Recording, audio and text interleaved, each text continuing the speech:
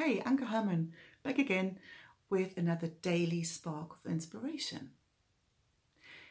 There is a famous Howard Thurman quote that goes more or less like this. Don't ask yourself what the world needs. Ask yourself what makes you come most alive and go do that. Because what the world needs is people who have come alive. And I love that quote. In fact, I love it so much that I've actually named my Facebook group after it. It's called What Makes You Come Most Alive. Do that. So if you're not in it, I'd love you to join. Now, of course, when somebody joins the group, first thing I ask is, so, what is it? What makes you come most alive? And are you doing it? And so today I want to ask you the same thing. Now, from the answers people give, I've observed a pattern.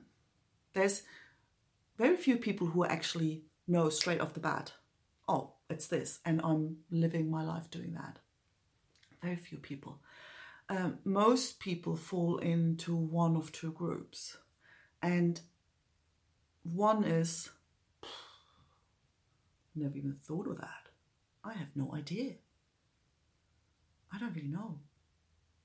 And then I probably most of the time they feel guilty about not knowing. And the other group is, yeah, I kind of know what I'd love to do, but I can't because. And then there goes a long list of reasons why they can't do what they'd love to do. And if you fall into one of those groups, I'd really love you to challenge your answer. So if you've come up to, well, I don't really know what I want to do, is that really true? If you had amnesia, if you woke up in the morning, you couldn't remember your whole life, your responsibilities, you couldn't remember anything,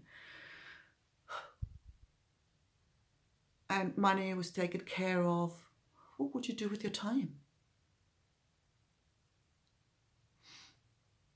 And if you're in the other group, if you're thinking, well, yeah, I kind of know what I'd love to do, but I spoke to a lady not long ago and she goes, oh, I'd love to be a yoga teacher, but I can't because, well, I'm not qualified and I've got the kids and this and that.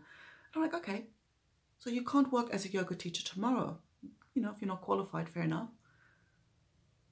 But you can get on Google and find out how to become a yoga teacher. And you can get your mat out and do a few poses this afternoon. So how can you bring your thing into your life right now? That's all for today. See you again tomorrow.